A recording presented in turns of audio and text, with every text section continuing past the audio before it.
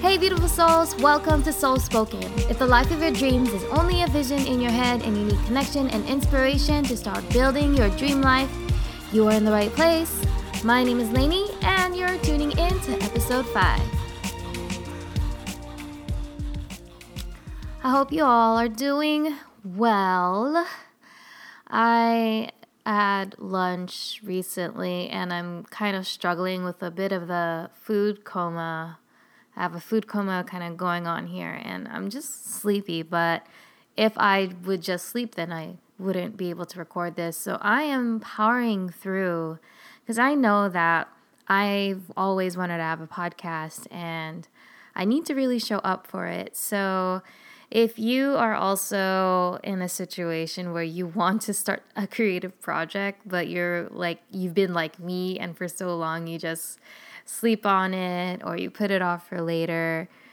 The way that I showed up today and how I've showed up for previous episodes, it's like show up for your projects like you're showing up for a dear friend. Because I know that I'm really present when it comes to showing up for people. I don't like to let them down. And I can't let myself down. This is something that I want to look back on and be proud of something that I created. And also, it's a great way to pep talk myself out of some funks. It's a good way to give myself a pep talk, a pep talk when I'm in a funk, and I think it helps other people too.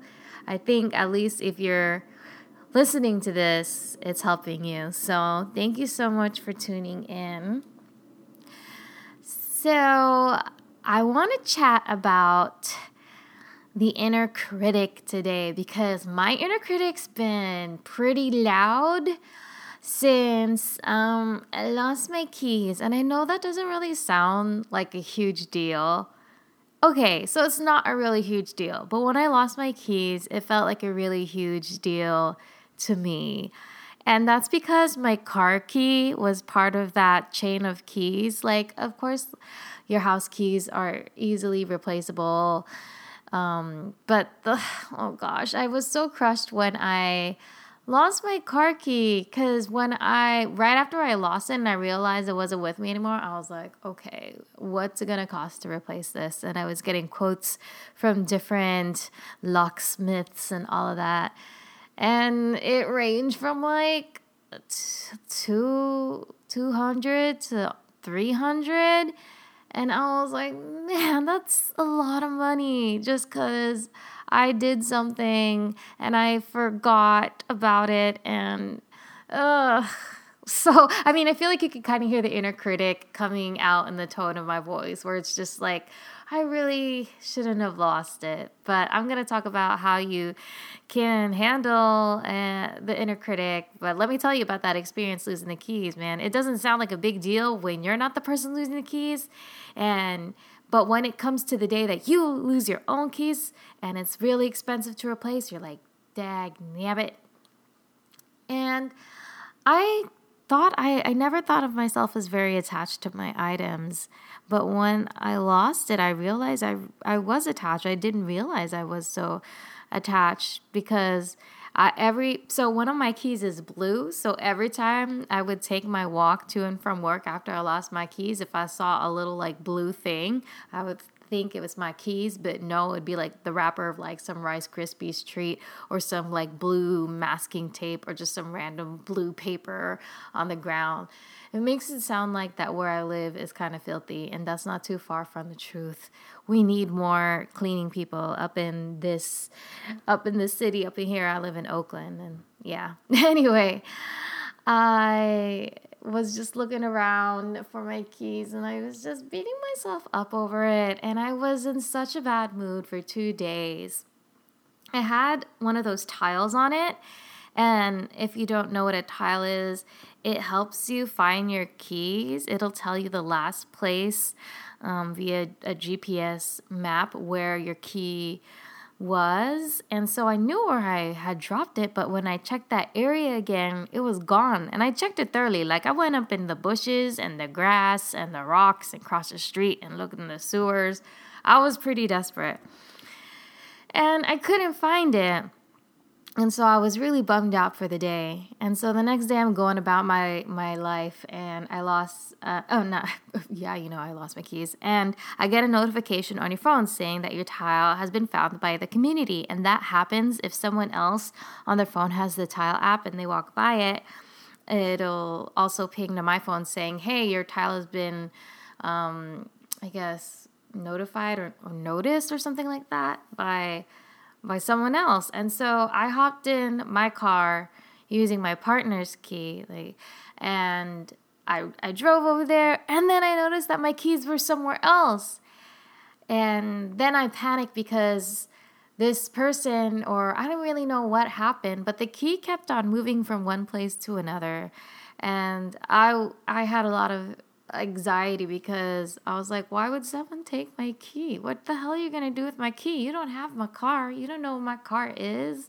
You don't know what my house number is or whatever. And so I'm just like, who the hell is going to take keys? What do you give them to your kid? I don't know. I was getting really upset.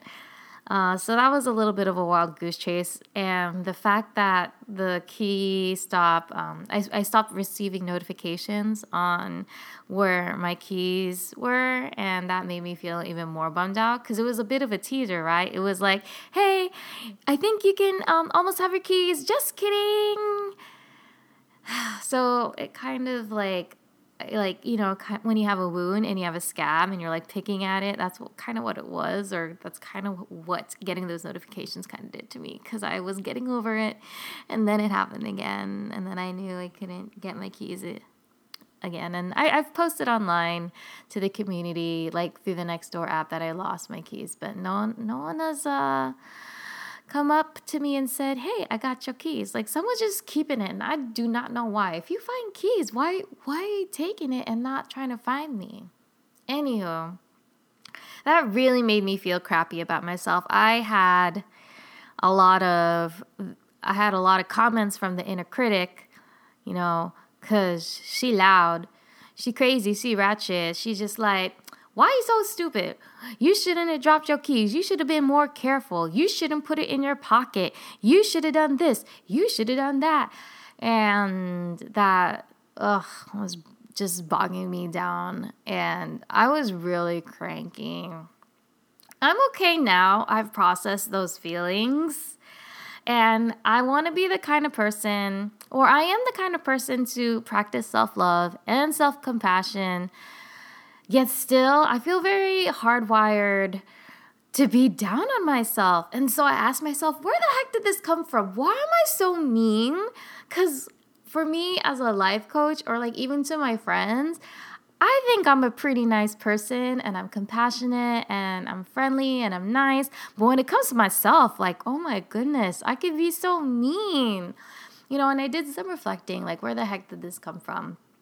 And definitely there were messages I got from my childhood, from my parents. I remember my dad would get angry at me and my siblings if things were out of place. If a fork was on the table and it should be in the sink, or if I placed a glass too close to the edge of the table. And then even worse, if it would fall, he'd make some weird noise expression, and he would make that very often whenever we would make mistakes. He'd be like, I don't even know how to, it's been so long, but it's just this tone and sound of disapproval, and that expresses, I told you so, you suck. And he's like, oh, you weren't careful enough, and blah, blah, blah.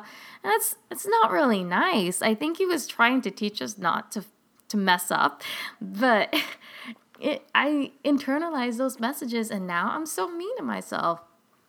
And then my parents were also really hard on the whole family about money issues. And I always felt that because they were judging me with any spending habits, or themselves about spending habits, I felt I had to judge harshly about money and expenses, and which added to my anxiety around, oh my gosh, I lost my car keys. That's going to be extra $300. How could I be so stupid? I should have known that thing was valuable, blah, blah, blah. And I'm like, you know what? This is not helping. All of these criticizing thoughts that I have is not helping. And what's crazy is that I didn't even tell my parents that I lost my keys, because I don't want to call them being like, oh, how are you doing? And I'm like, Mom, Dad, I lost my keys. They're like, oh, why did you do that? You should be more careful. Like, no shit, I know I should be more careful, but no, I just feel really bad. So, yeah. Oh, and another place I think that being critical of yourself comes from is like schools, like the way that we're brought up at schools. Like for me, I wanted to do well because I thought doing well equated to success. And so I would be the kind of kid who would study really hard and want to get high scores on tests. And when it come to test taking, I did what I could, and I wanted to get the high score. I wanted to get the high grade. But when it would come the time that maybe a few times I would get a test back and it was like almost perfect and I'd get like one or two things wrong, I would feel so stupid. And I would be like, how did I miss that? I should have known better. And I almost got a perfect score, but I didn't. Like, I messed up. Like, what the hell was I thinking? What was wrong with me?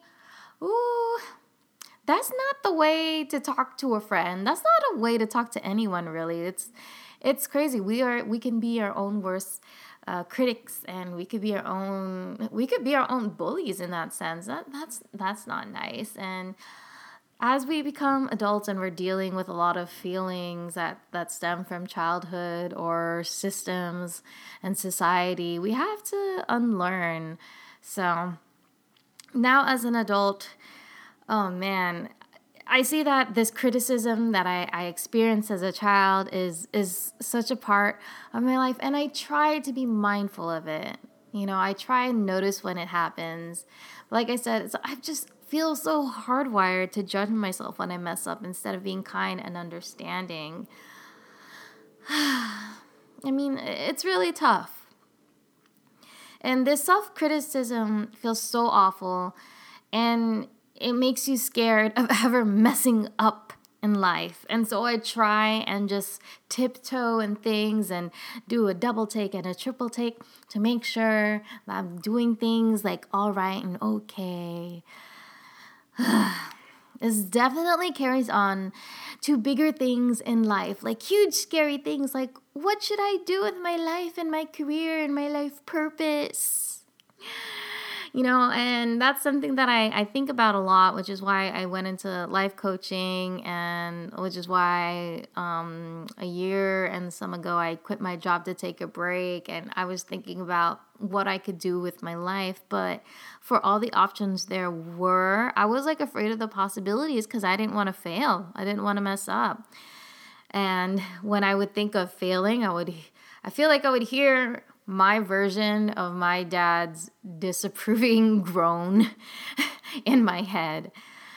And this makes me stay scared and in place, because from being a kid and having all those messages, it made me think that messing up is a bad thing and is something you shouldn't do, that it's unacceptable, and that you should aim for perfection. But, oh man, do any of you guys relate to that? Just trying to be perfect, trying to get things right, not messing up, not welcoming mistakes, and not being open to failure, and not trying things because you don't want to fail. I know I'm not alone in this. I'm not, right? That aim for perfection is so unrealistic, because life is full of trial and error. I feel like I'm sighing a lot. I'm just like thinking about my keys and all of these like things that my inner critic told me. I'm like, Rrr. But we have to learn how to manage our inner critic, or else we'll never really grow. We'll be stuck in the same place, because we'll always be listening to that voice instead of the nurturing, more compassionate voice. So in this experience of having that inner critic come up from something so small, when you think about the grand scheme and you think about everything, yes, losing one's keys is a difficult matter, but in the bigger scheme of things, it's not the end of the world. I still have a roof over my head. I still have a job. I still abundant enough to pay my bills, and I have my health. There's so many things that I got it going on with, So it's So here's me, what I learned, like trying to manage this inner critic. So, number 1, be mindful and aware when you're criticizing yourself. Notice it. So instead of letting that voice run loose in your head, just kind of take a step back and be like, I notice that I'm criticizing myself. That step alone is huge, because if we don't notice when we are talking down on ourselves, then we let it run our lives. But when we notice it, we can make a choice. We can make a decision. We can evaluate it. So number 2, ask yourself, is this criticism that I'm telling myself helping or hurting me? 9 times out of 10, actually no, I think 10 times out of 10, it will be hurting you, in which case you gotta stand up to that inner critic. So number 3, stand up to the bully that is the inner critic. The inner critic is our inside bully that just is always around, always there. It's like you're on the school playground and there's just that one character there. I don't know, bullies in schools we're mean. But stand up to the inner critic just as you would stand up for a friend. So stand up for yourself, because you're worth it. You are deserving of love, and you have to have your own back. And this is an opportunity to practice being your own best friend. I mean, would you say the things that you say to yourself, to your friend, to someone you love and care about? No, unless you're a really mean, not so nice person. And know that the bully or the inner critic is saying mean things because there was hurt at some point. Hurt people, right? So when I think about my childhood, there was a lot of hurt in getting those messages about, oh, well, you spilled the milk. That is terrible. That is bad. And so I internalized that pain, and now I tell myself not to do those things. But the thing is that hurt people. Notice that. But stop the cycle. You have a choice to stop that cycle with that awareness. So you can stop that cycle with yourself. It's super unproductive to be mean to yourself. It's not helping you in any way. There's a way to learn from your mistakes. That's fine. But saying mean things like, oh, I'm stupid and this and that, it's not helpful at all. And then take a look at what the inner critic is saying. Maybe write those things down and then take a look at it and say, is that really true? So when I lost my keys, I was thinking I'm careless and I'm a money waster and I'm stupid. But in questioning that, I was thinking, am I really careless? Like, I don't think so, because I'm a pretty responsible adult. Like, I don't rely on anyone for anything else. I take care of myself in so many other ways. And am I really a money waster? I'm mindful that the key was valuable, but it's not like I'm just throwing wads of money here and there without thinking about it. It was an honest mistake. And am I really stupid? Nah. If I was stupid, I probably couldn't keep a job or use a computer, even though, I don't know, like there's just so many things that is proof that I'm not stupid. So number 4, rewrite messages from the inner critic. So if you're dealing with lot of feelings that are coming from the inside and the inner critic is really loud, write them down. And so some examples of messages from the inner critic. I feel like I may not have to cite examples because we all go through really harsh messages from them, but I'm going to just put it out there. Like, I'm not good enough. I'm stupid. I should have gotten that right. I won't ever be successful. So let's kind of back up so I can show you the way to like turn that around. So here's an example. Like if you're taking a test and you get everything right except one thing, and then you think to yourself, I should have gotten that right. And the reverse of that would say, or the rewriting that in a more compassionate and nurturing way, you can say, it's okay and completely normal to not do everything perfectly.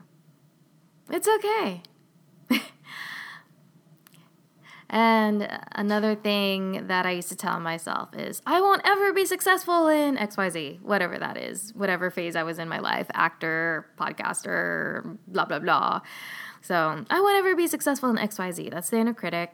And rewriting it, I said, I do have the potential to succeed in XYZ.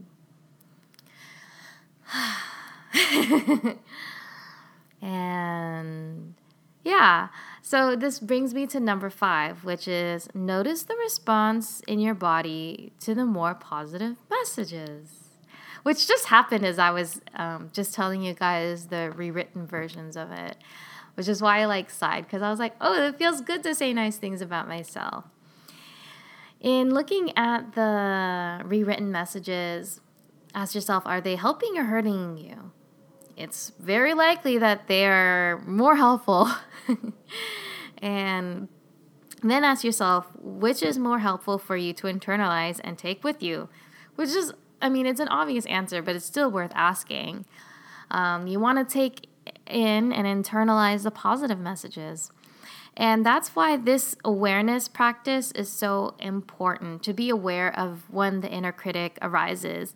Because, like I said, otherwise it can control you, and you will be internalizing things that are not good for you, and you won't even be noticing it because it's going to become so normal. And we don't want to normalize the negative, because that stops us from really living out our true and to our fullest potential. Like, we're capable of so much, but we have self-limiting beliefs like the inner critic that just like stop us in our tracks. And it's like crazy. It's just like, it's all in our head, but it's like real. And we have to, have that awareness and be able to practice being nurturing and compassionate to ourselves.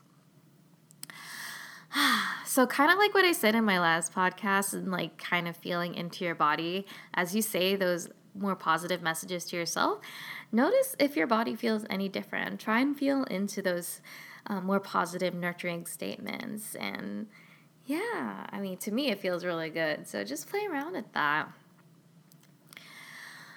Number 6, because I know that there are people out there like this. Are you still feeling doubts about those positive messages? So you might think in terms of opposites, like, I am careless, I'm not responsible. And then the rewritten version is, I am responsible. And you're like, oh, am I really responsible? Like, yeah, that is a really nice message, but I'm not really sure. Come on, y'all. Yes. So doubts can come up. I'm not going to deny that. I'm not going to say, just rewrite it and believe the nice thing. So if you still feel doubts about those positive messages, and you still are not sure about the feelings in your body and yada, yada, yada, I encourage you to cite evidence. Cite evidence for those two differing statements. So for example, in the example of, let's say, sorry, my notes are kind of crazy. In the example of, oh, I should have gotten that right on the test.